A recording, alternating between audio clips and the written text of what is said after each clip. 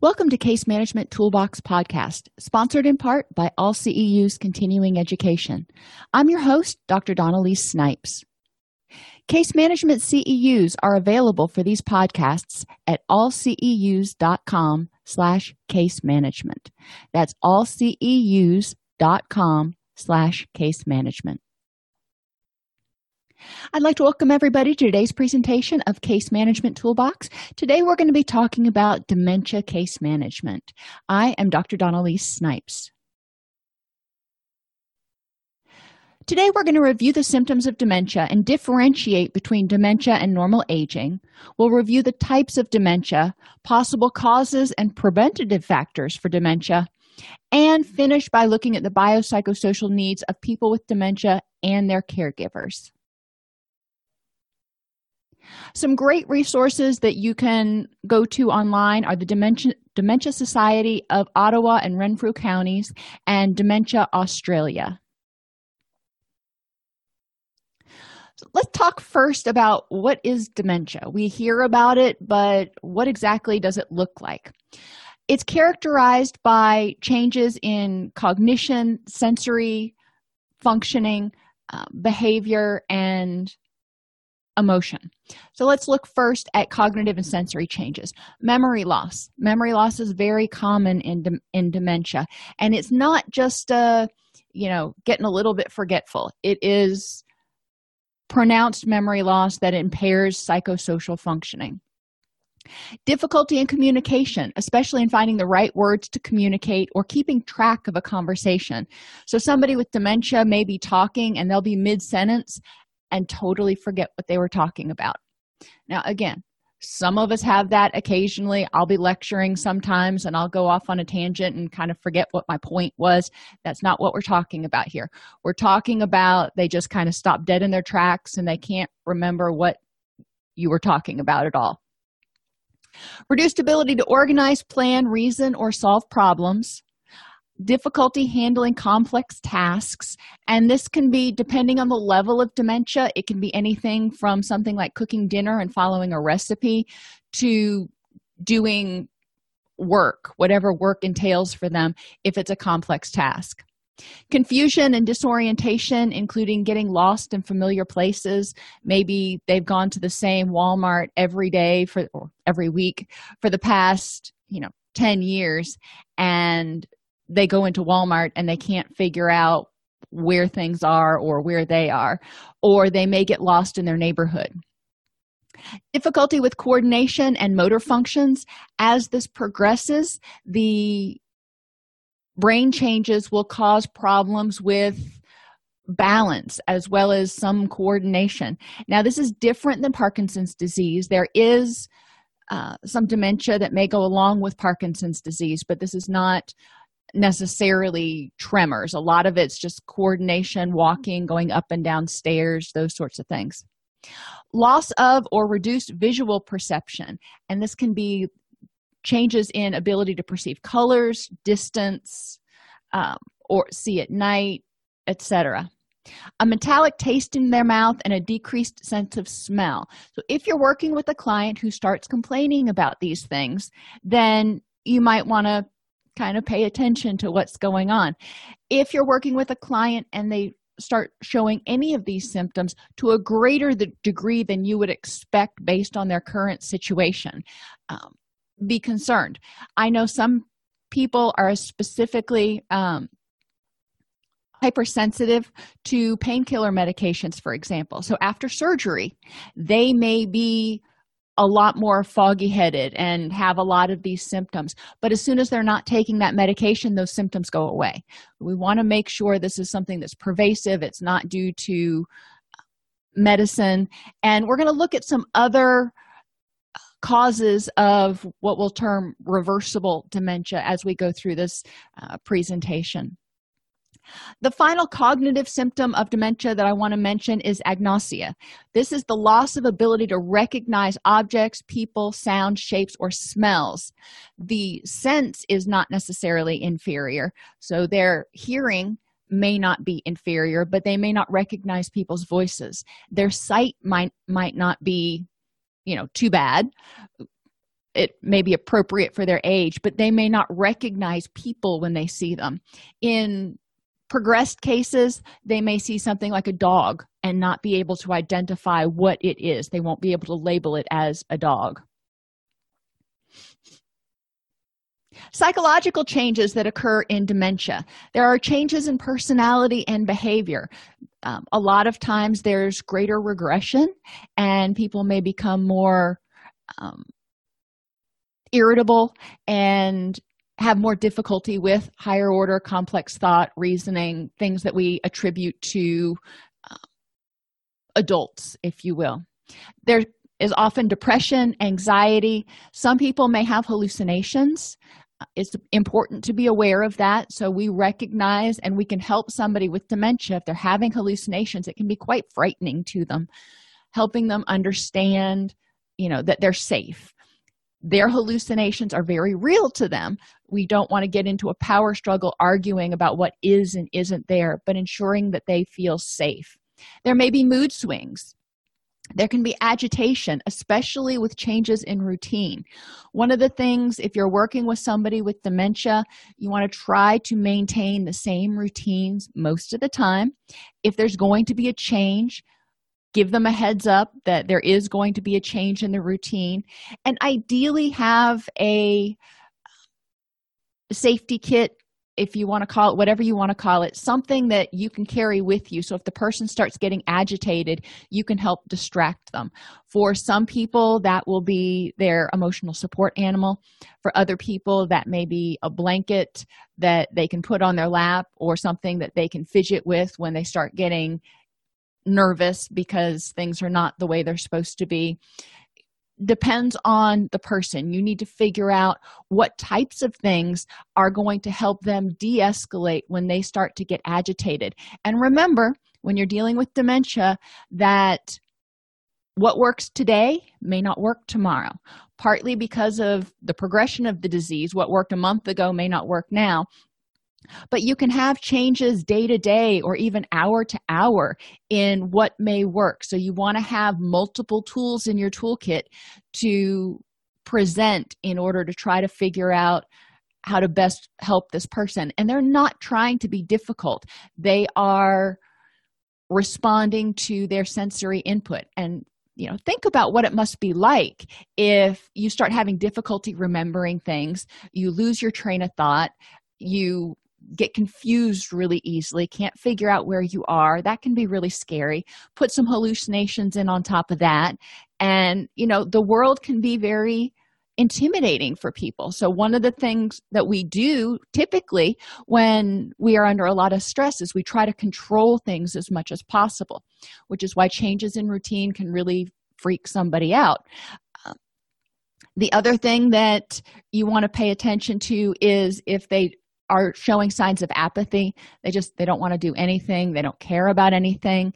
And they may start isolating and withdrawing. And you're going to find out a little bit later that isolation and withdrawal typically speeds up the progression of the disease. As I've talked about already a little bit, there's often some confusion about the difference between normal aging and dementia. Part of what we're talking about, if you just want to make it really simple, is degree. A lot of the symptoms that people have in dementia, people have in normal aging, but they're much smaller, much less intense than in dementia. In normal aging, they can be kind of annoyances sometimes. In dementia, they actually interfere with daily functioning and the ability to live independently. In normal aging, people have occasional forgetfulness. I remember my grandfather, God bless him, there was one day that he ran around the house for, what seemed like forever to me because I was younger, and he was looking for his glasses, and he couldn't find his glasses. And, we kept looking everywhere. For some reason, he had set his glasses down in the refrigerator. My guess is he had his glasses on, he took them off, and he reached in to get something from the refrigerator, but then he needed a hand to shut the door. So he put his glasses down in the fridge, transferred what he was carrying to his left hand, and shut the door with his right hand. But, who would have thunk to look in the refrigerator for his glasses. Now, later on in life, he did develop, some problems with cognitive functioning, but this was 20 years before that. This was, kind of what was probably normal aging at that point. You can use notes as reminders for people who have occasional forgetfulness. That's often helpful to remind them, what they need to do. In normal aging, people have slower processing. It takes them a minute to gather things. So whether you're playing chess with somebody or you're having a conversation or they're trying to learn something, it takes a little bit longer. It's not impossible. You just have to give them a little bit more time, which is especially true if it's a complex task that they're trying to accomplish. People who are experiencing normal aging, it takes them longer to learn new information. If they're reading a book or learning about gardening or picking up a new hobby or whatever it is they're trying to learn, it's probably going to take them longer than it did when they were 20. They may have difficulty finding the right word. They have this word that's like right on the tip of their tongue, and they're trying to find it. Again, that's something that I experience kind of frequently. That doesn't necessarily mean that somebody is on their way to dementia. We want to give the person time to find that right word. And if they're having difficulty, give them some time. And then at a certain point, you may offer, try to figure out what word they're looking for and offer it up to them. In normal aging, people have slowed reaction times. Driving becomes a little bit more hazardous, but other reactions, such as when they slip and fall, when we're younger, we have faster reaction times. We can brace ourselves better. When people are older, those slowed reaction times may contribute to more problematic falls. They are able to complete their activities of daily living. In normal aging, people can bathe by themselves, they can brush their teeth, etc. As people get older, once they start getting into their upper 80s, their 90s, so on and so forth, there may be a point where there are some things that aren't quite as safe. When my grandmother got into her 90s, she would forget to turn off the stove. And, I don't think she was at the point where you would call it dementia. She sure wasn't as spry as she used to be. But there were some concerns that we had about her safety being alone. But she was 92 years old. For goodness sakes. We want to make sure that people are safe in normal aging. And in normal aging, people, as I said earlier, have problems with balance. As our muscles change, as our body changes, as we get older, we may have a little bit more difficulty with balance. As our vision changes as we get older, we may have difficulty with balance. As our reaction times slow, so when we trip, when we're younger, we can generally catch ourselves. When people are older, they may fall more easily. And a lot of times, people who are older are also on medications that can affect their balance, everything from blood pressure medication to psychotropic meds. That's not dementia. That's a side effect of the medication. We do need to be aware of it. To sum it up again, in normal aging, you're going to see a lot of the same issues that you're going to see in dementia, but to a much smaller degree. The forgetfulness is definitely manageable in normal aging, etc. Let's talk briefly about some different types of dementia, because it's not just Alzheimer's. In Alzheimer's disease, we're all familiar that that's a progressive type of dementia. In stage 1, the Alzheimer's has started to develop, but there are no symptoms of memory loss yet. And this stage can last up to 20 years.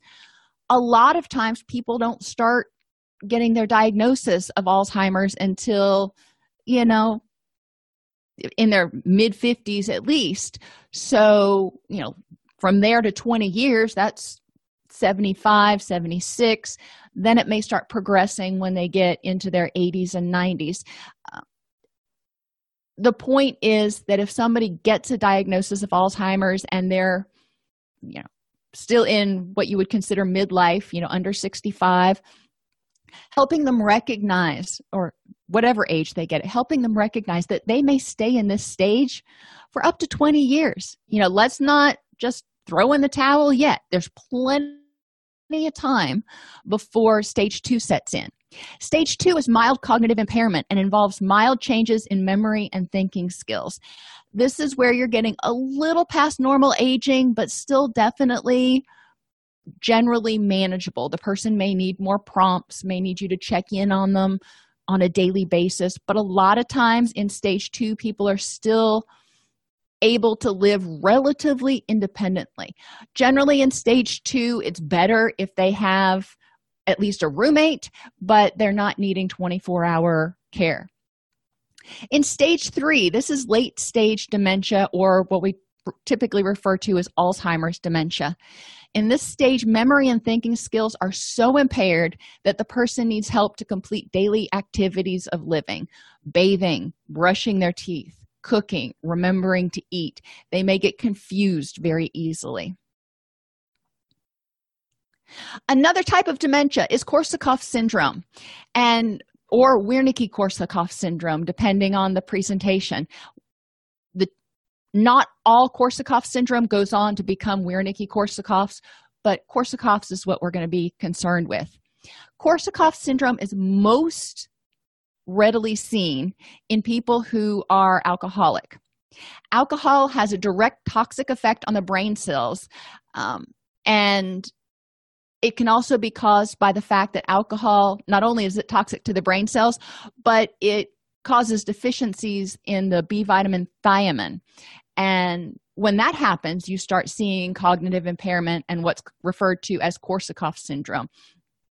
If you have a client, regardless of whether they are labeled an alcoholic, quote unquote, if they are a moderate to heavy drinker and they decide to detox themselves or stop drinking cold turkey, and they start showing signs of dementia, it is a medical emergency. They need to get to the emergency room so they can get an IV of thiamine. The longer they are in this toxic state, the longer they're experiencing Korsakoff syndrome, the lower their prognosis for recovery. If it's nipped in the bud, so to speak, a lot of times people make a almost complete recovery. Another place that you may see Korsakoff syndrome is in people with anorexia and those who've had bariatric bypass surgery. Both of these conditions also lend themselves to thiamine deficiency. Now, why am I bringing that up? If you're working with a client who is not eating well, or maybe they had bypass surgery when they were 30 and now you're working with them and they have some early signs of dementia and they're not eating well, or they're not following their dietary guidelines, you may start seeing signs of Korsakoff syndrome. It's important at that point to make sure, again, it's a medical emergency. Get them to the doctor to be evaluated and potentially get an IV of vitamin B1. Older people, especially older people with dementia, are also prone to forgetting to eat or to not eating enough, which, when we talk about anorexia, it doesn't have to be necessarily the eating disorder. Anorexia in general, the term means not eating enough. And a lot of people who are elderly, especially those with dementia, will forget to eat. And if they do that for long enough, they may start having a vitamin B deficiency. The earlier you can catch this, the better their prognosis. So even if they've got some other kind of dementia, let's not add Korsakoff syndrome on top of it. Another type of dementia is AIDS dementia complex.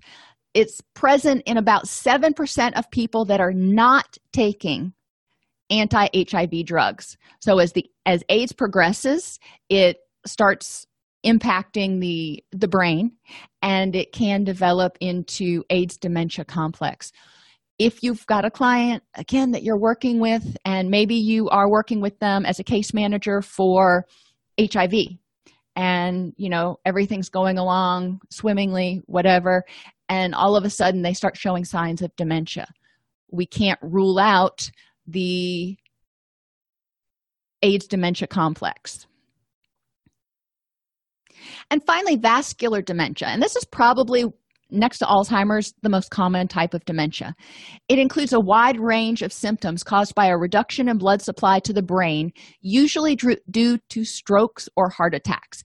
Now, it can happen if the person, regularly loses oxygen supply because of, they're strangling themselves or something. But, they have to lose blood supply to their brain. Symptoms can develop a month or more after a major stroke. If somebody has a major stroke and they get out, they go through rehab, 3-4 weeks later, they're discharged from the long-term care facility, and they're still having some case management people coming in to work with them, maybe a CNA come in once a day to check on them and do stuff. You could, at that point, still see dementia start as a result of the vascular injury. The main symptom of vascular dementia is slowness in thinking speed, problems concentrating, and difficulty planning and organizing. So what you're going to look at is, compared to prior to the stroke, after the stroke, is the person showing a markedly different rate of thinking and ability to concentrate. It's also common for persons with vascular dementia to experience mood changes. If somebody starts having mood swings or becomes particularly irritable, aggressive, depressed, it needs to be checked out. You don't want to wait. If it's one day, you might kind of wait and see how they're doing tomorrow, depending on the degree. But if it goes on for a couple of days, it's definitely worth getting checked out. Dementia with Lewy bodies is often misdiagnosed as Alzheimer's disease. Parkinson's disease and dementia with Lewy bodies produces similar brain changes. So that's kind of almost indistinguishable when you're looking at the MRI. The main symptom in dementia with Lewy bodies are memory loss, disorientation, visual hallucinations, and sleep issues. People with Parkinson's disease, at some point, up to 50%, I believe is the stat, at some point during the course of their disease may start experiencing dementia and hallucinations. As I said earlier, it is so important for us to make sure that they know that they're safe when they start having these hallucinations. Dementia with Lewy bodies often lasts an average of 5 to 8 years from the time of diagnosis to death, but the time span can range anywhere from 2 to 20 years, helping people figure out what they need to do to extend their lifespan after they get this diagnosis and reduce the progression or slow the progression is going to be really important. And frontotemporal dementia is not really common.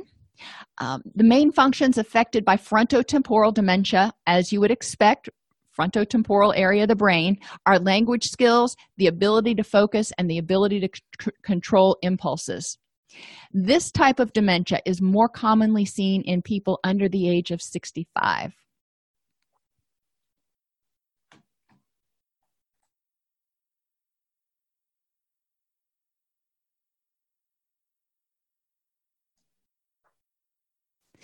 There are other, and I put reversible with a question mark here because the degree that they're reversible kind of depends on when you catch them and the person.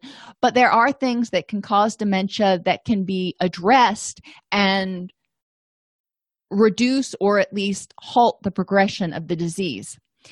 Clinical hyperthyroid and hypothyroid. So any thyroid issues that have too much or too little thyroid hormone have long been linked with reversible cognitive impairment in patients. Once the thyroid issue is addressed, generally the cognitive impairment goes away. Cognitive impairment, dementia, and psychoses have also been described in patients with chronic hypocalcemia, that means too much calcium, hypoparathyroidism, and the parathyroid gland is a gland in your neck, and when it is dysfunctional, it can cause cognitive impairment. And hypercortisolism, which we've talked about before when we've talked about the HPA axis, the fight or flight response. Hypercortisolism, remember, cortisol is your stress hormone. Hyper means too much. When people are under excessive stress, they're going to have a fair amount of cortisol. People with PTSD may exhibit hypercortisol responses to stress triggers, which means that people with PTSD early in life, we want to prevent this situation where their brain and their body is constantly bathed in too much cortisol, because that's toxic to the brain cells. We want to help them address that PTSD. Hypercortisolemia is also evident in approximately 50% of depressed patients, especially those with the melancholic subtype.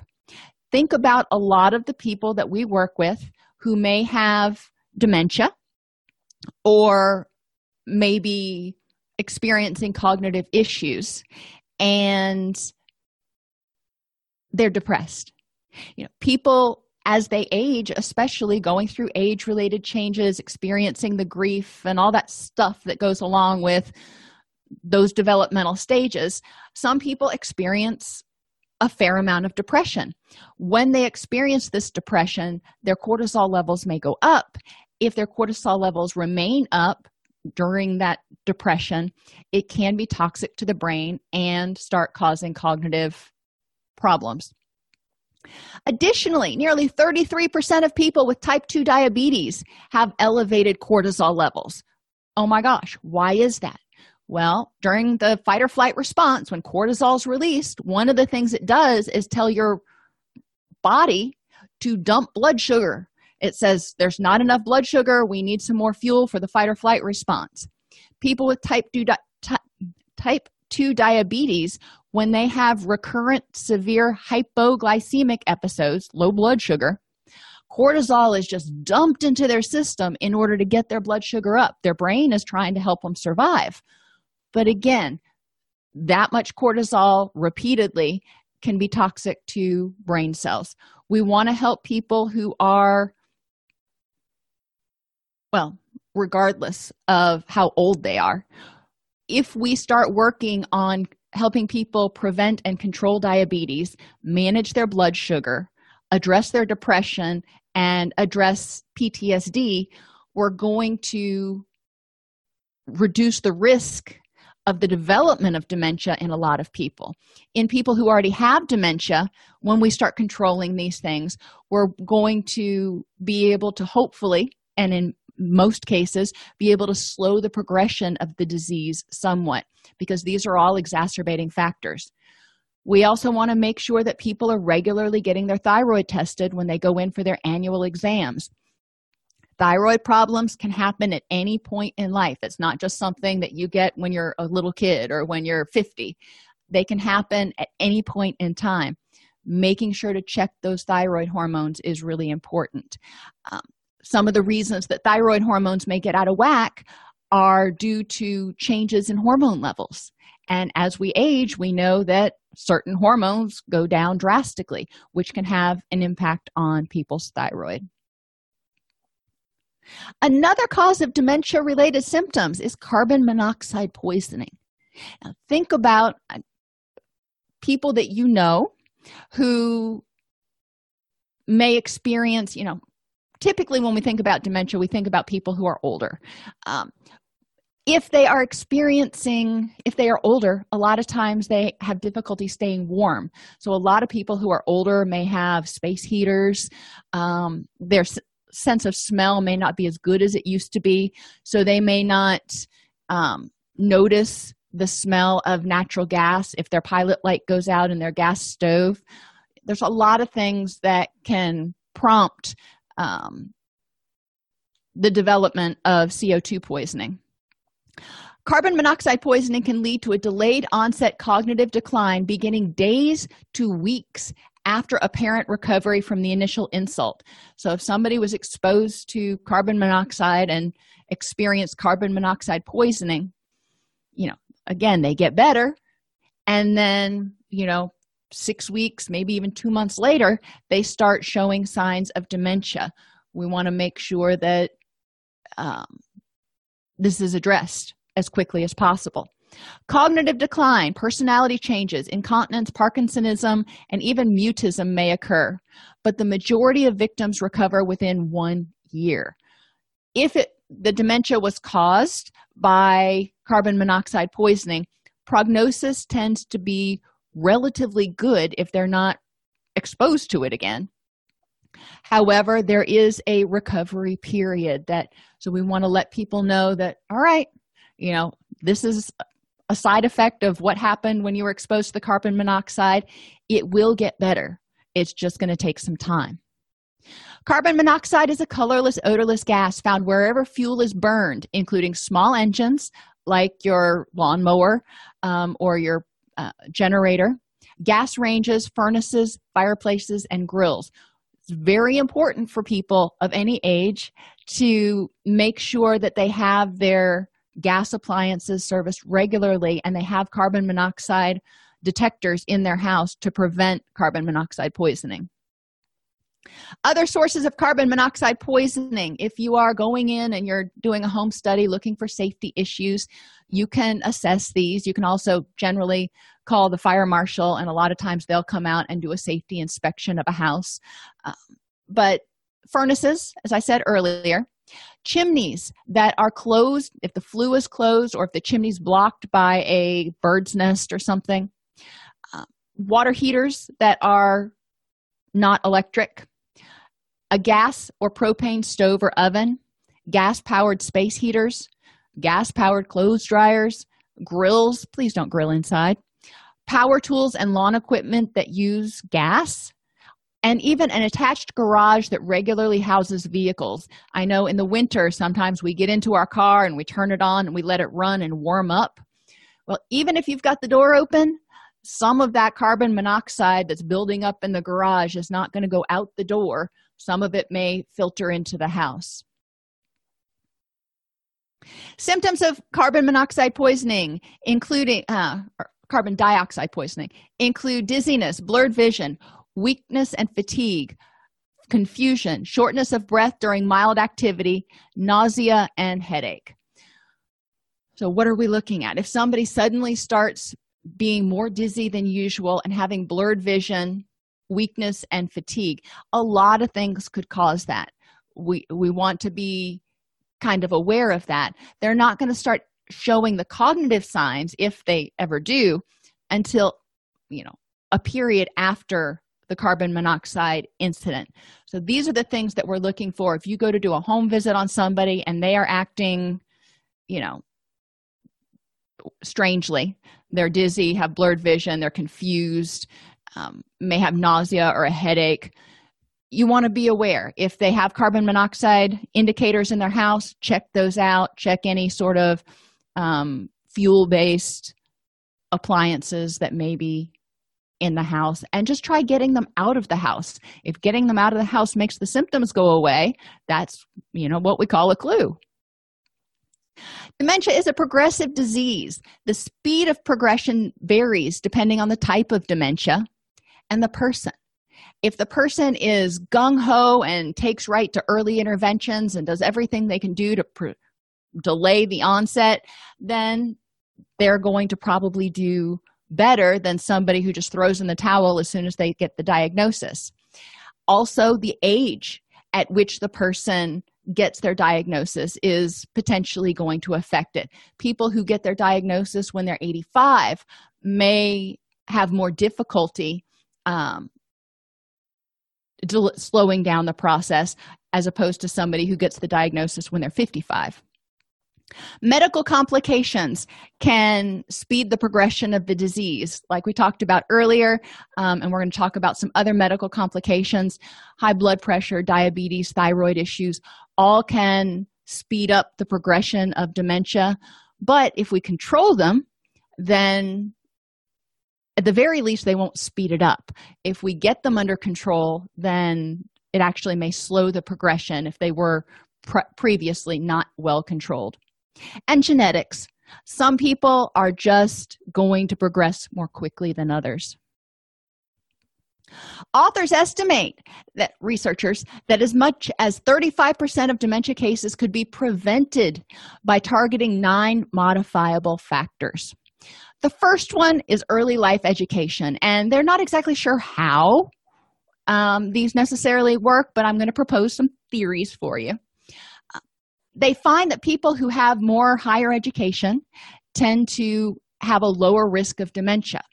My argument there would be it's not so much the education as the opportunity.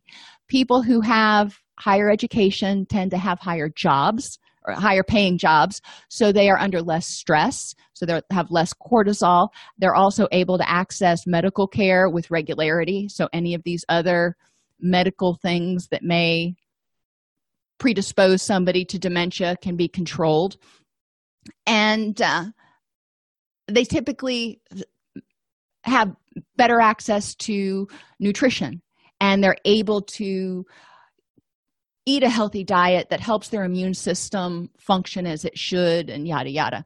So education is important. It is a factor, but my suspicion is it's a factor because it basically reduces stress and increases the favorability of the environment.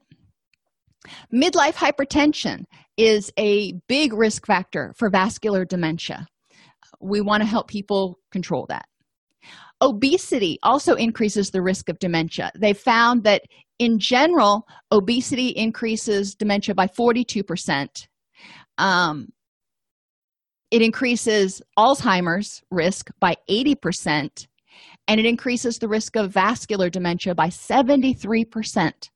So that is a big reason to help people, regardless of their age, to get their weight under control. It's never too late. Diabetes, as we talked earlier, can also contribute to the development of dementia.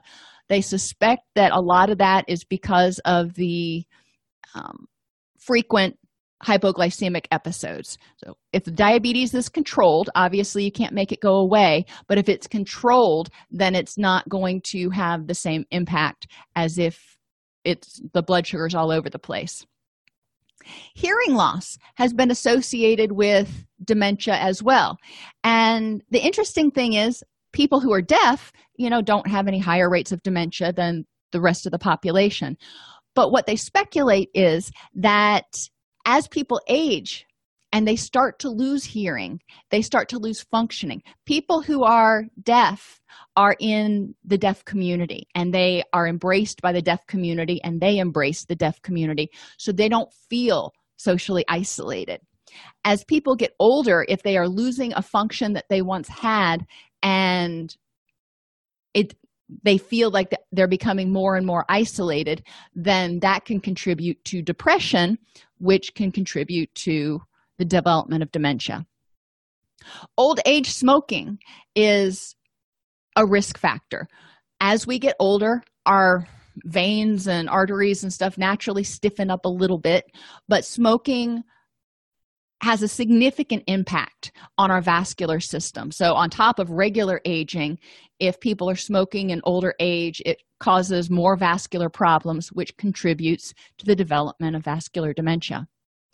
Depression is associated with dementia, as we talked about earlier, and this could be due to hypercortisolism, like we talked about, or just unstimulating environments. As people become, when they're depressed, they become physically inactive and withdrawn, and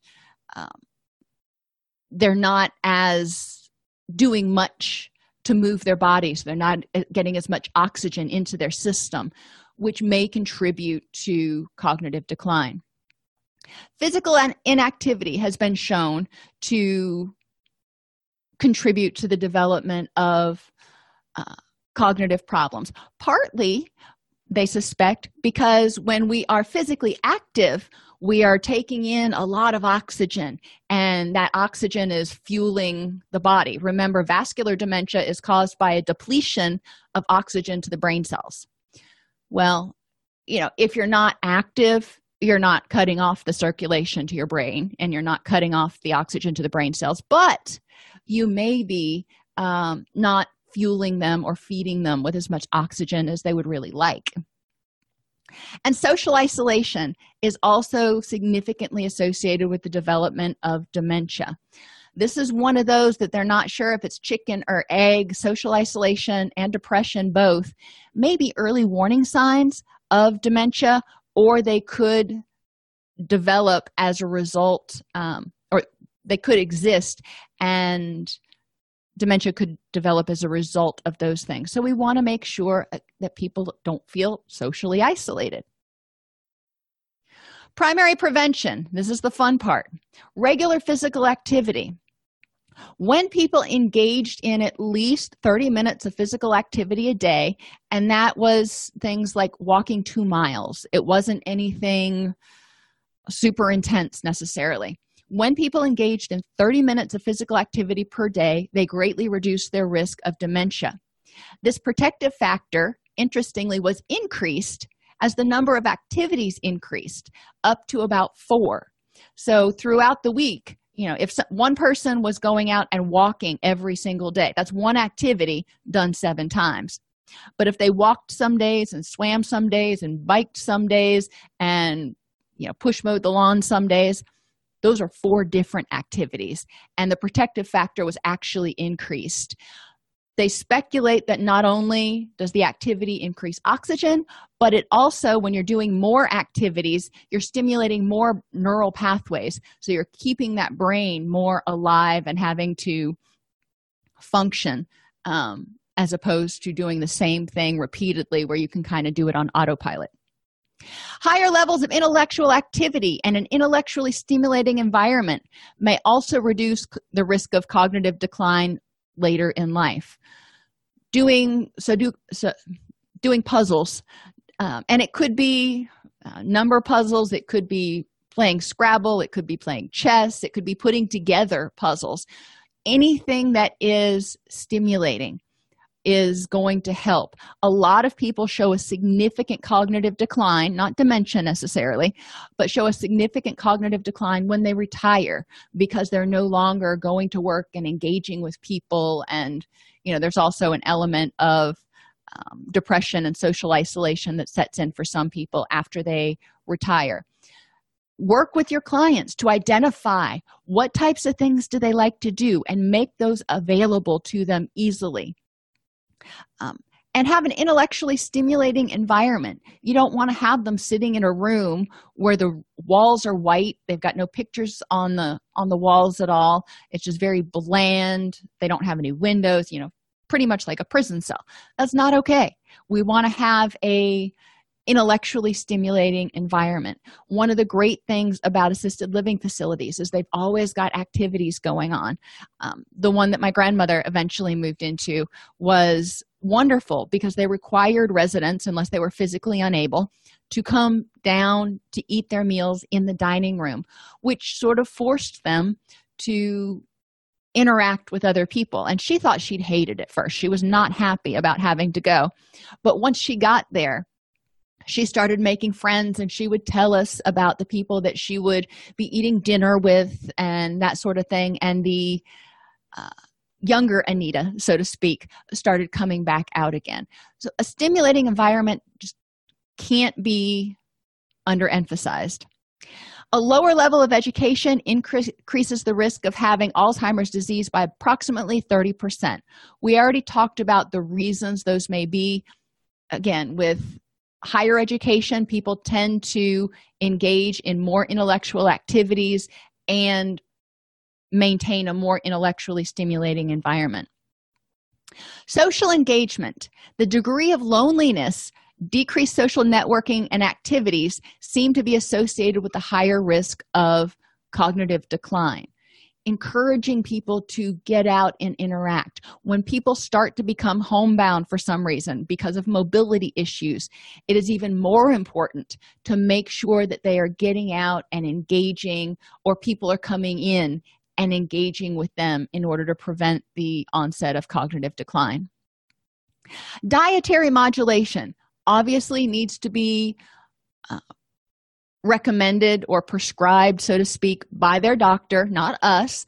But Diets that are high in omega-3s, antioxidants, and B vitamins serve to bolster normal health mechanisms that are a natural deterrent of chronic health conditions such as Alzheimer's disease. But it doesn't really have any specific disease efficacy. It's not like you can say, well, if you eat this one food or take this one vitamin, it'll prevent Alzheimer's disease. No.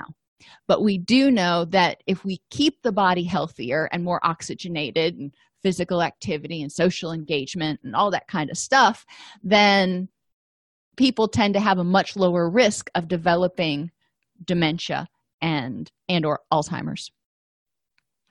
And reduction or cessation of symptom progression once the symptoms have appeared can also be accomplished through the use of cholinesterase inhibitors and NMDA agonists like ketamine. These medications may improve acute symptoms, but they don't slow the progression. So if somebody's having a hard time with concentration and they're acutely depressed and, having a lot of acute symptoms, then taking one of these medications may help address the issues of right now. It's not going to slow the progression, but it'll make their quality of life in the moment better. And physical activity, again, has been shown to help reduce some of the symptoms of dementia by, increasing oxygenation, keeping those muscles and ligaments and everything loose and active so they have less problem with balance. And generally physical activity is with other people, so there's less social isolation. Physical activity also has been shown to reduce depression in multiple studies. We also want to prevent the development of complications from the disorder, including major depressive disorder. If you have somebody with cognitive decline, early stage dementia, whatever it is right here, we want to help them mitigate their mood. So cognitive behavioral interventions may be useful if someone is still cognitively able to participate in those. Other things like reminiscence therapy can be useful for helping people address or prevent depression. We want to prevent falls. If people fall, especially older people, they tend to get injured and then be bedridden for a while, which can contribute to pain. It can contribute to social withdrawal and obviously inactivity. All three of those are no good. We want to help them prevent injury. And with dementia, balance and coordination is impacted. So we want to make sure that the dementia symptoms don't prompt a fall and cause other complications like having to get a hip replaced. Nutritional deficiencies can also happen during dementia, as we spoke about earlier, because people with dementia are often not thinking about, did I eat from each food group? That's not something that they're able to even conceptualize. Short-term memory goes first. Generally, people with dementia can remember things in the distant past, but things in the recent past are way foggier. And diabetes can also be a complication of the disorder if the person is not eating a healthy diet. As a multidisciplinary team, you want to try to work with physical therapists that can help with movement problems through exercises, gait training, and general physical fitness programs. Speech therapists might be helpful with voice volume and projection, and as dementia progresses, people often start having problems swallowing. So speech therapists can help with swallowing issues. Occupational therapists help find ways to more easily carry out everyday activities such as eating and bathing. Music or expressive arts therapists may provide meaningful activities that can reduce anxiety and agitation and improve well-being. Counselors can help people and their families learn how to manage difficult emotions and behaviors and plan for the future. And palliative care specialists can help improve a person's quality of life by relieving disease symptoms at any stage of the illness. There are a lot of people besides just the case manager and the doctor who could potentially be involved and help this person slow the progression of the disease, and achieve their highest quality of life. The goals that we have for people with dementia include independence, safety, developing a sense of meaning, and happiness and contentment. And there are some general methods that we need to use at whether you're a case manager or a clinician or doctor. We want to make sure that the person is safe from falls. Look around their house. Do they have stairs that they've got to climb? Do they have rugs that they might trip over? What could contribute to falls? Thinking about a person who's becoming progressively unsteady on their feet. Want to make sure they're safe from wandering. They can't get out and wander away. Make sure that they're not able to do something where they could get burned, such as if they're working with a gas stove or even an electric stove. Make sure that all guns are locked up so the person with dementia can't get access to them, because they may forget, if you will, that they're working with them. And make sure that carbon monoxide is controlled for. Adequate quality sleep is important for clearing up foggy headedness, as well as for helping the body rest and repair and rejuvenate. Adequate nutrition, make sure you're getting those B vitamins and omega-3s. Medication compliance can help delay the progression of the disease. Physical activity, as we already talked about. Increased social interactions, and ensuring people engage in some sort of meaningful daily activity. We don't want people with cognitive decline or dementia to be sitting on the couch watching TV all day long, or sitting at a window just staring out into space. We want them to be able to engage in some sort of meaningful activity every single day. Special issues for people with dementia.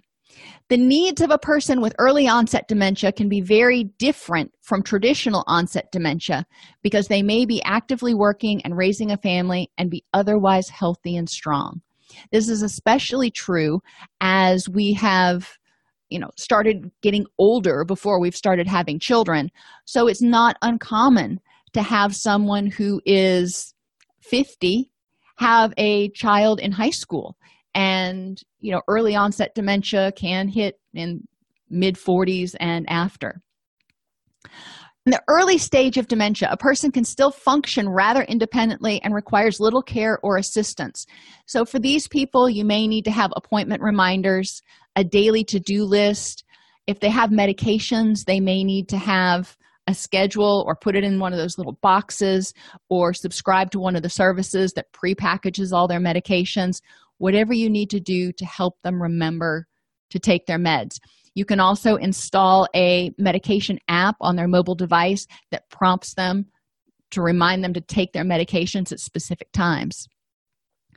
For some, you may need to help them choose their outfits. They may get confused about what's appropriate to wear for what season. And this tends to be later in the process, but you can hang complete outfits in the closet and they can pull out a complete outfit. So the complete outfit would have a shirt, pants, underpants, any sort of undergarments the person needs. Go shopping together. If the person is starting to have difficulty remembering and making judgments or even driving, you may need to go shopping with the person to help them remember what they need to get in order to make sure they have enough food in the house for the week, especially if they can't drive themselves. There are a lot of grocery stores that are starting to deliver groceries, even fresh produce and stuff. So you can check with grocery stores in your area to see if they do deliver. A lot of times there's a real minimal delivery fee and the person doesn't have to ever leave their house. Regular check-ins while the person is still living independently is important. With my grandmother, we had somebody calling her every morning and somebody calling her every evening to make sure that she was doing okay.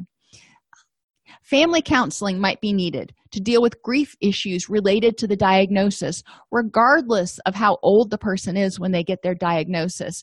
The family is going to have a lot of adjustment to do. Financial planning needs and legal planning both need to start happening at this time while the person with the dementia diagnosis is still cognitively able to make the decisions that he or she needs to.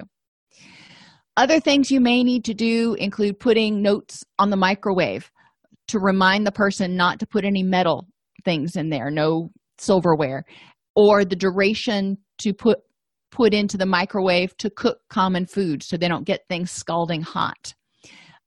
And coffee makers and other appliances, if you can find them, that automatically shut off so the person doesn't have to remember to shut those things off, can be helpful for increasing the period of time that the person can live independently. In middle stage dementia, the person can't function independently anymore. They have greater difficulty communicating, and we're going to talk about some communication tips in a minute. They need assistance with activities of daily living, such as bathing, grooming, and dressing.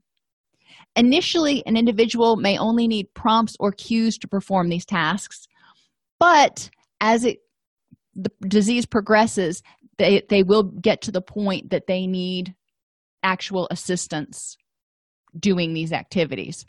At this point, transportation is required. They can't drive themselves, and supervision is necessary.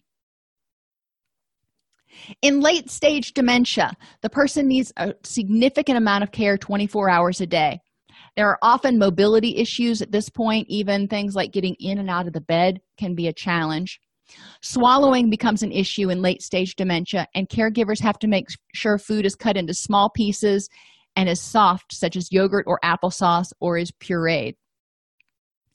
At this point, people often start looking at options for care because it's difficult for one person to be the full-time caregiver. Looking at hiring part-time caregivers or moving a loved one to a nursing home can be really difficult decisions for a lot of families, and they may need not only emotional counseling but also financial counseling to help them figure out how they're going to make this work. Monitoring tools. The functional assessment staging test, and if you're watching this in the video, I'm going to show you an example of it. It is a really awesome tool that can be used to determine basically what stage of dementia a person is at, and it goes from stage 1 to stage 7, but stages 6 and 7 have sub-stages. So stage 1, for example, the person is either has no difficulty either subjectively or objectively accomplishing daily activities. So for some reason they got the diagnosis, but they're not having any problems right now. In stage 2, the person complains of forgetting the location of objects, and they start having subjective difficulties at work and doing things that they used to do, and it may start to get really frustrating for them. In level 3, there's decreased job functioning and difficulty traveling to new locations and decreased capacity for organization. And it goes on like this through all of the stages. But the interesting thing with this is it's a quick and dirty guide, if you will, for assessing where a person is at. But when you do it, it gives you the stage the person is at. It gives you an expected untreated duration. So the person is at stage 3, and if they go untreated, then it's expected they will stay in this stage for 24 months. Okay? Then it also gives you a mental age. So you can look at how old this person is cognitively in order to help better tailor your communications with them. And then an MMSE, the Mini Mental Status Exam for Alzheimer's score, also gives you an idea of the person's status. If you're doing this functional assessment staging test, and say the person was at stage 3 and it was supposed to last 24 months, but they've been at stage 3 for 6 years, well, then they've extended or slowed the progression of the disease by at least 4 years. That can be something that's really hopeful for a lot of family members to see. You also want to monitor their weight. This is the best way, if you're not there around the clock, to make sure that they're eating enough. You want to monitor for infections, pain, and illness. It's estimated that up to 60% of people with dementia have untreated issues because they can't articulate what's going on. They can't tell somebody effectively that their stomach hurts or that they think they've got a fever. We want to look for falls and injuries, make sure that the person doesn't have any untreated bruises or wounds. Look for behavior changes. This can also indicate that the person has an untreated physical health issue. If they start getting cranky, think about younger children when they start having an ear infection, their behavior changes. Medication compliance, you want to evaluate not only for the effects, is it doing what it's supposed to be doing and continuing to do so? Are there any side effects that are of concern that need to be noted? And have there been any medication changes? You want to look at their mood and activities of daily living. Are they able to get up out of bed by themselves? Are they able to get from the couch to the refrigerator, ambulate throughout the house effectively? Are they bathing appropriately? Are they feeding themselves well enough? And are they toileting on their own, or are they having accidents? These are all things that need to be assessed at least on a weekly basis. Social engagement, what are they doing to engage with other people? If the person is homebound for some reason, like I said, it becomes even more important to make sure to bring people in, relatives, family, whatever it is. If for some reason they can't get there in person, setting them up with some sort of FaceTime arrangement can be really helpful, because at least if they can be there via video, then they're getting some benefit of the social engagement. Do remember that people's abilities are going to fluctuate from hour to hour and day to day. Review any medications that the person's taking on a regular basis and consider whether any might be contributing to cognitive deficits, especially anticholinergics, antihistamines, narcotics, sedatives, and benzodiazepines. Older people, their liver does not clear medications nearly as effectively and as quickly as a younger person.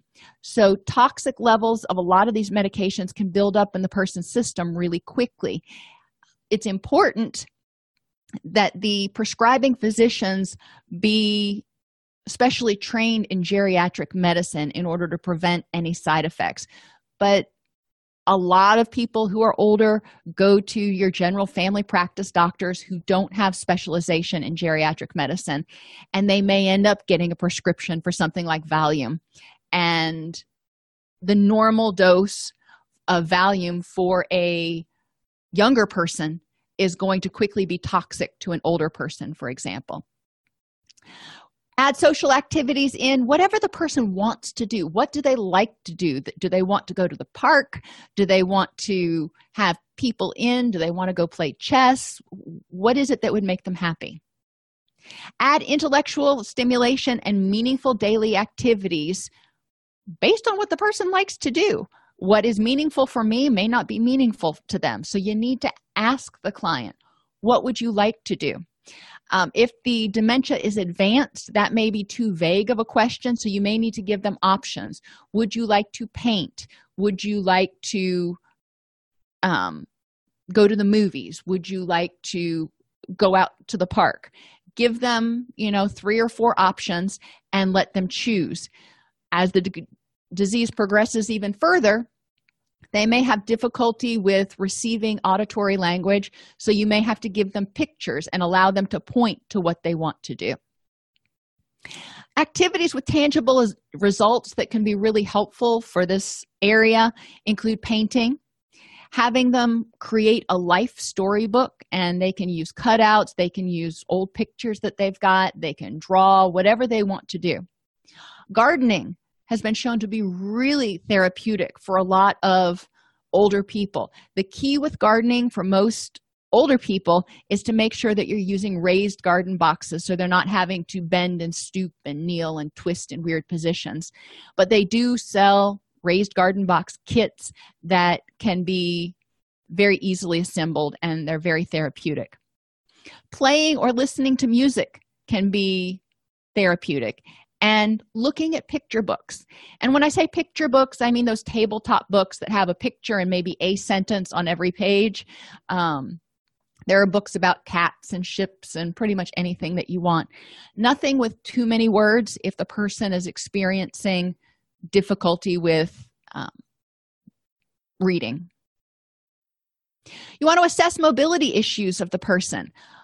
Go around their house, and if they're still working, go around their work. But for a lot of clients with dementia, by the time a case manager gets called in, they're pretty much not working. You want to look, can they get in and out of bed?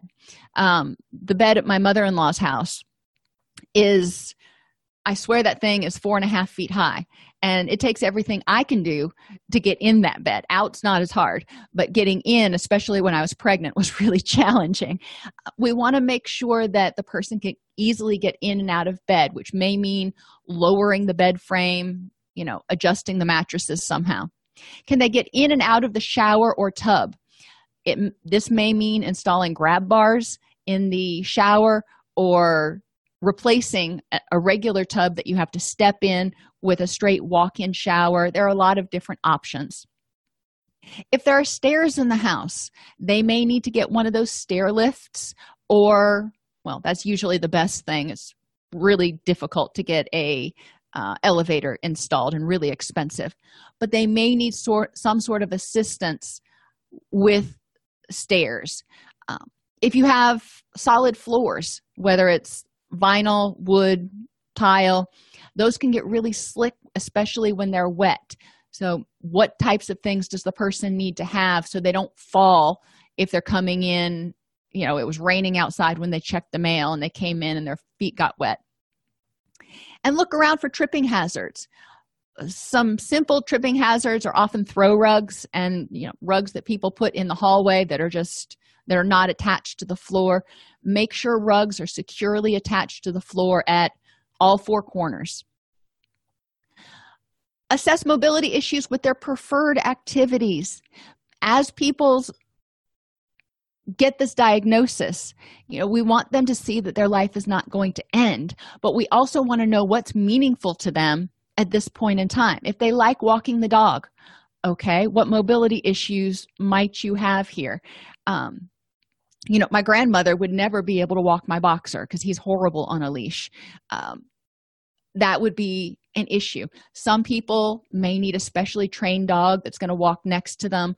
They may need to be in a wheelchair when they walk the dog, or they may need to have a backyard fenced in and they go out with the dog, but the dog is allowed to play freely.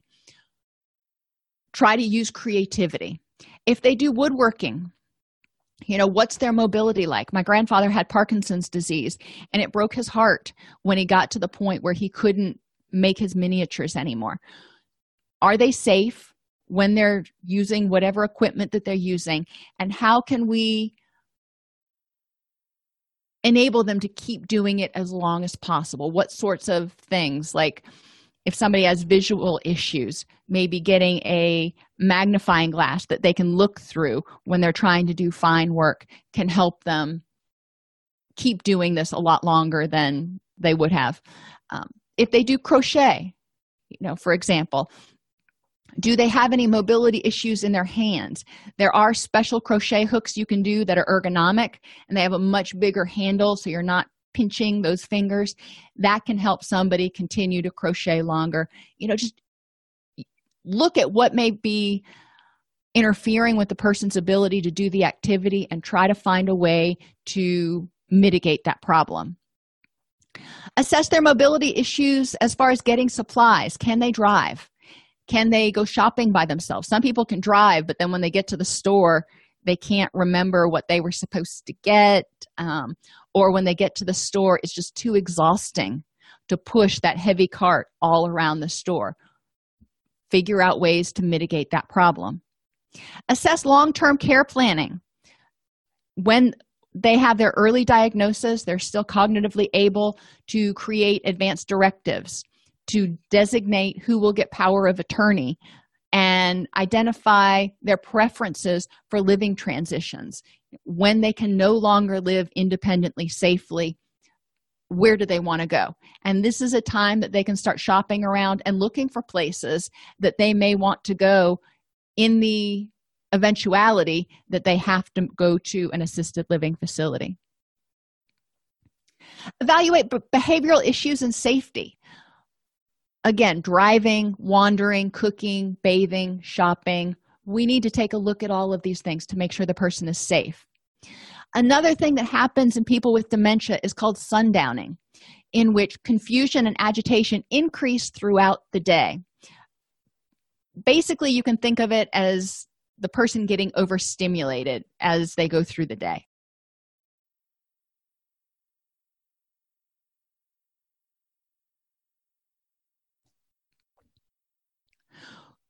In order to help prevent sundowning, you want to mitigate vulnerabilities and triggers. If they didn't sleep well the night before, then they're probably going to have a more difficult day-to-day, and they're probably going to start getting overwhelmed earlier. How can you handle that? You may need to cut out some activities or do something so it's not quite as stimulating that day. You want to make sure that they're getting good sleep at night so that they are awake during the day. Recognize the function of the agitation. What is this behavior telling you? If they're starting to get agitated, typically means they're starting to get nervous. They're feeling a threat for some reason. What is the threat? Do they feel threatened or agitated because they can't communicate what they want?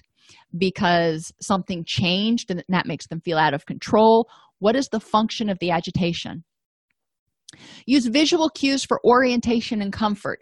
Make sure that they can look around and see things and get reoriented. Remember, things in the near past, in the short term, they're not going to remember as much. So if their child just had a new grandchild, they may not recognize their new grandchild if that picture is on the mantle, but they may recognize pictures of their adult child back from when that adult child was younger. So finding pictures that the person still remembers and can still connect to will help them feel safer and more grounded. Avoid arguing. This is not the time to argue with the person when they're agitated, when they're feeling threatened, when they're confused. No. Consider bright light therapy to adjust circadian rhythms. Full spectrum light, so you want to look for the lights that say full spectrum, and you don't want the soft white. I know soft white is so much nicer, but you really need those harsh fluorescent bulbs that are at least the equivalent of 100 watts or more, and put it within 3 feet of a person. There are a lot of lamps that you can get that are overhead lamps for like reading chairs. Those are the best ones to have. Or if you have a chandelier at the breakfast table, for example, that's generally about 3 feet from the person if they're sitting at the table. And have them exposed to that light for about an hour.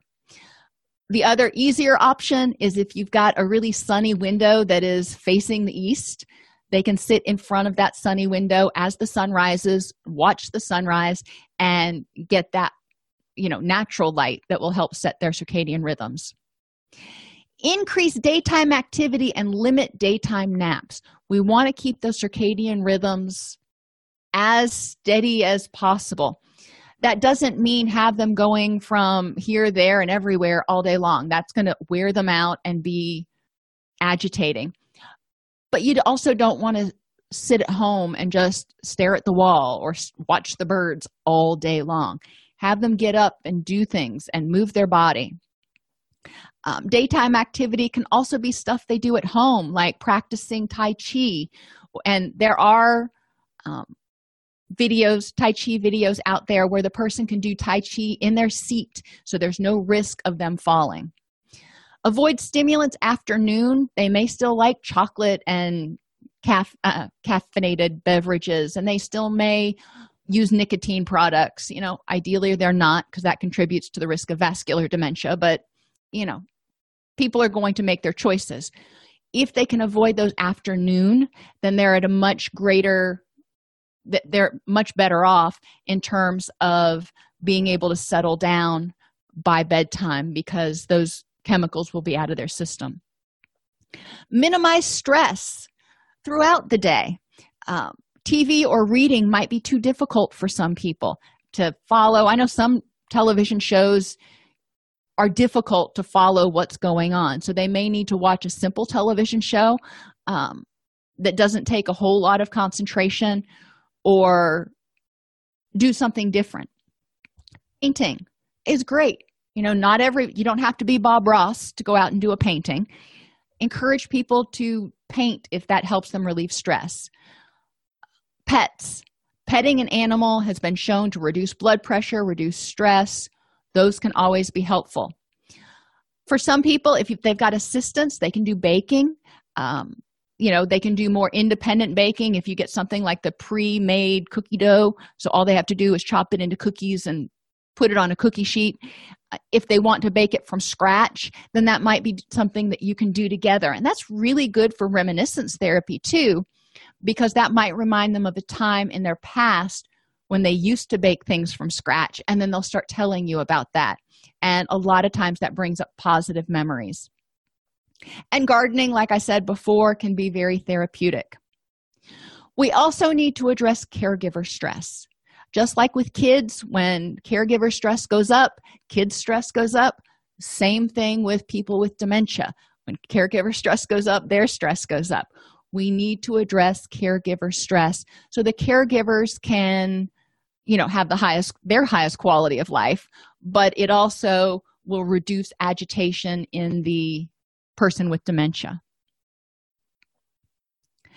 When it comes to behavioral issues, there can be problems. We want to first start with a functional assessment and identify what might be causing these issues. We want to do functional assessments, as I said earlier, with preferred activities.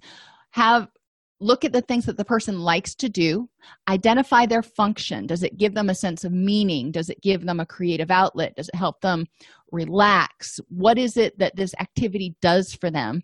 And what abilities do they have to have in order to make it happen? And then you want to do a functional assessment of problem behaviors. If we can keep their preferred activities at a high level, you're probably going to have fewer problem behaviors. The problem behaviors have a meaning. We want to understand what the meaning is. One of the perfect examples is if you're working with somebody with dementia and they keep going into their closet and pulling everything out of the closet and putting it on the bed. And you don't understand why they're doing that, and they can't tell you why they're doing that. Well, we need to start looking for reasons. What might be going on? Maybe they're too hot or too cold. Maybe they don't like the way it's organized. You want to try to understand the best you can. What is the function of this behavior? They're pulling all these clothes out of the closet. Maybe they're bored and they just want something to do, and that's the only thing they can find to do. It'll take a little bit of sleuthing, especially if the person you're working with has lost a significant amount of their ability to communicate, but it can be done. Aromatherapy, especially lemon balm, rose, lavender, and bergamot, have been shown to be really effective at reducing agitation. Music therapy and animal-assisted therapy, as well as relaxation training, again, have been shown as being very helpful in reducing agitation and unhelpful behaviors in people with dementia. If you can help them stay relaxed and help them do things that they enjoy doing, then the chances of them having inappropriate behaviors are less because they're not needing to communicate something is wrong. Reminiscence therapy helps people recall past happy times despite current issues with short-term memory. Now, there's a difference between remembering and reminiscing. If I say, do you remember last week, it puts you on the spot. It requires you to remember something specific. People with memory problems, that may increase their agitation if they can't remember a specific thing, even if it was from 15 years ago. It may make them feel anxious. With reminiscence, these memories just kind of float to the surface while people are doing things that they enjoy. Have them listen to their favorite music, and as they're listening to it, they may have this memory that rises, and they start sharing with you that that was the song that they first heard when they met their future spouse or whatever it is.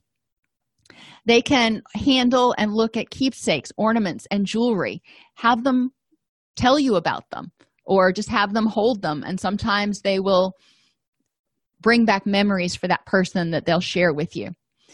You can bring out old magazines. Some people have kept old magazines from that remind them of times in the past. Sometimes you can go find old magazines and books and share them with the person. If you can't find the paper version, you may be able to find a digitized version online and let them look at it, like Good Housekeeping magazines from 1950. They're very different than the Good Housekeeping magazines of today. And letting the person look at it might bring up feelings and memories. And familiar scents and foods can also do that. If you're cooking a meal together, the person may reminisce about how they used to cook this meal for their children on every Sunday or whatever it is. Do things with the person and the memories will rise to the top. The reasons that underlie problem behaviors can be one or more of the following basic human needs. So remember when I said in the functional assessment, you want to understand what the need is? Well, let's look at those needs. Resolution of unfinished business in order to die in peace. They may need to say something or do something in order to feel peaceful. They want to live in peace, and you're annoying the crap out of them. You're moving them here, there, and everywhere, and they just want you to stop. It's overstimulating. Adjusting to a new normal when sight, hearing, mobility, and memory fail. They may keep trying to do things and try to do it anyway. They may be doing it to make sense out of an unbearable reality. They may do it for recognition, status, identity, or self-worth. They may do it to be useful and productive. Maybe they're trying to cook a meal for you and as a surprise. They're trying to be productive and helpful, but it's dangerous.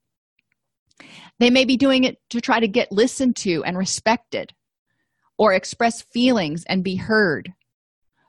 They may need a sense of being loved and belonging. They may be trying to get somebody to go, "Oh, that's awesome, thank you so much." They may be doing it because they have a need to be nurtured or feel safe and secure. They may be doing things for sensory stimulation or sexual expression.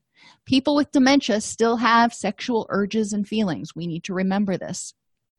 And they may be doing it to try to reduce pain and discomfort. They may be too hot or something may be hurting, and they're trying to figure out how to make that pain go away, and they don't know how to tell you what's wrong. Caregiver needs. And, we didn't cover a lot of this, but caregivers need resources. That's what it really boils down to.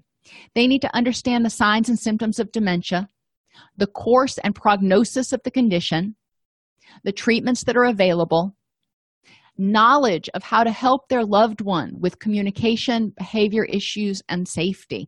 A lot of caregivers report they feel totally ill-equipped to deal with their parent or loved one who has dementia because they don't have the tools. What seems common sense to those of us who work in the field all the time, it's not necessarily that much common sense. So people need education, and they need a little assistance to figure out how to mitigate these issues that come up. They need resources for local care and support for themselves as well as for their loved one. They may need financial and legal advice and advocacy. They may need help with medical legal issues such as driving. At a certain point, the person is not going to be able to drive anymore, and they're going to have their license taken away. They may need local information sources, including libraries and voluntary organizations that can help them out when this new behavior arises and they're not sure what to do about it. Local resources are really helpful.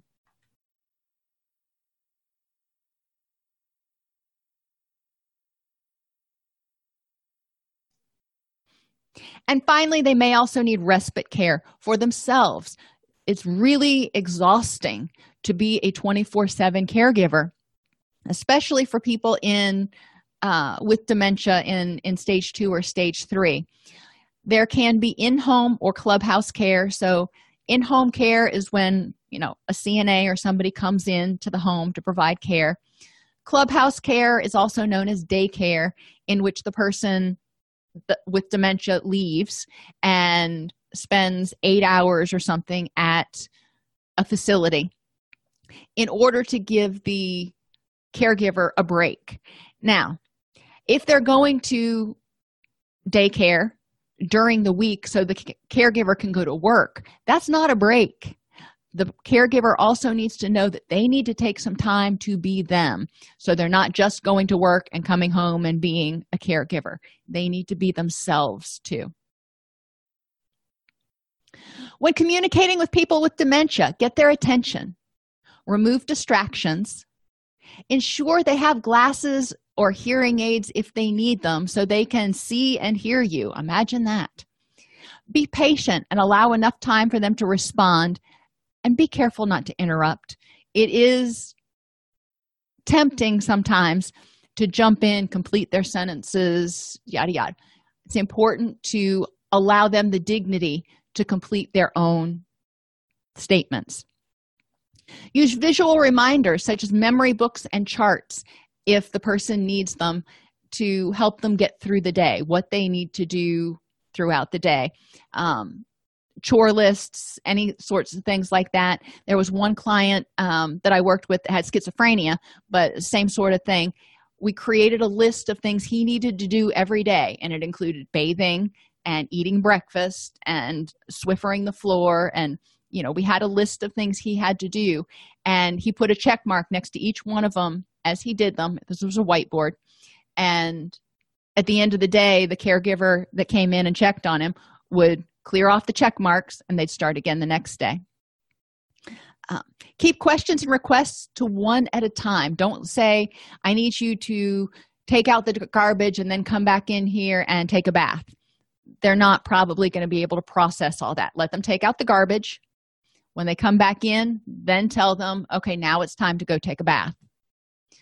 Break larger tasks into smaller chunks. If it's too complicated, they may not get through it. If you're cooking together, for example, don't say you need to do these 3 things or here's a recipe. One thing at a time. Okay, let's get out the flour. Now we need to measure the flour. Now let's put the flour in, you see where we're going. Break them into very small chunks depending on the person's cognitive capacity. Those chunks are going to vary in size. Empathize with their frustration. Most people with dementia, especially early stage dementia, understand that they're losing their capabilities, and they remember when they used to be able to do things a lot faster or a lot more efficiently, and it can be agonizing for them. Empathize with their frustration. Anticipate misunderstandings, especially in people with dementia who have limited ability to communicate. You're doing a lot of guesswork, and they may also not be able to interpret what you're saying as effectively anymore. Make sure to remember to enjoy the good times. There are going to be some good days and some bad days, and as the person progresses in their disease, it may be good moments, but savor the good moments.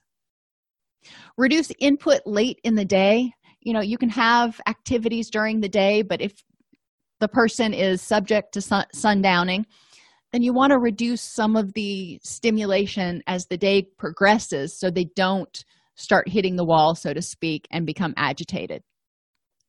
Don't talk to the person with dementia like a baby or speak about them if they weren't there. They understand the tone of voice, and a lot of times they understand more than they can actually communicate. So treat them with the dignity that they deserve. If they struggle to find a word or communicate a thought, give them a minute, but at a certain point, maybe gently try to provide the words that they're looking for. Frame questions and instructions in a positive way instead of don't do that anymore. Tell them, when you start feeling like you need to go to the bathroom, I need you to tell me so I can take you, instead of don't soil your pants anymore. Be open to the person's concerns, even if he or she is hard to understand. As the disease progresses, the person may have difficulty finding the right words and substitute words that make no sense, but they also may, just like they're having difficulty swallowing, they may have difficulty actually forming the words, so it may become more difficult to understand their speech. But try to listen. Try your best to understand. Look for clues in their emotions, their body language, and take their surrounding environment into consideration when you're trying to communicate with someone with dementia.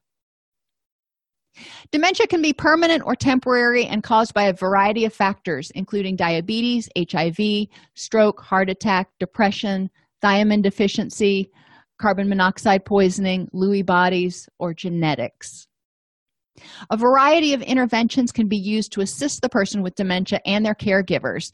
These include ensuring sufficient sleep, assisting them with communication, and conducting a functional assessment of preferred and problem behaviors in order to identify the function, again, of the preferred behaviors, because that person is going to want to still do those things. If they did something to get status and recognition, then as their disease progresses, they're still going to want to do things to get status and recognition. So we need to find alternate ways to meet those needs. I hope this was informative, and I will see you next time. Thank you for listening to Case Management Toolbox Podcast. Go to allceus.com/case management to access the CEU course for this episode. You can also subscribe to Case Management Toolbox Podcast to be notified when new episodes are released.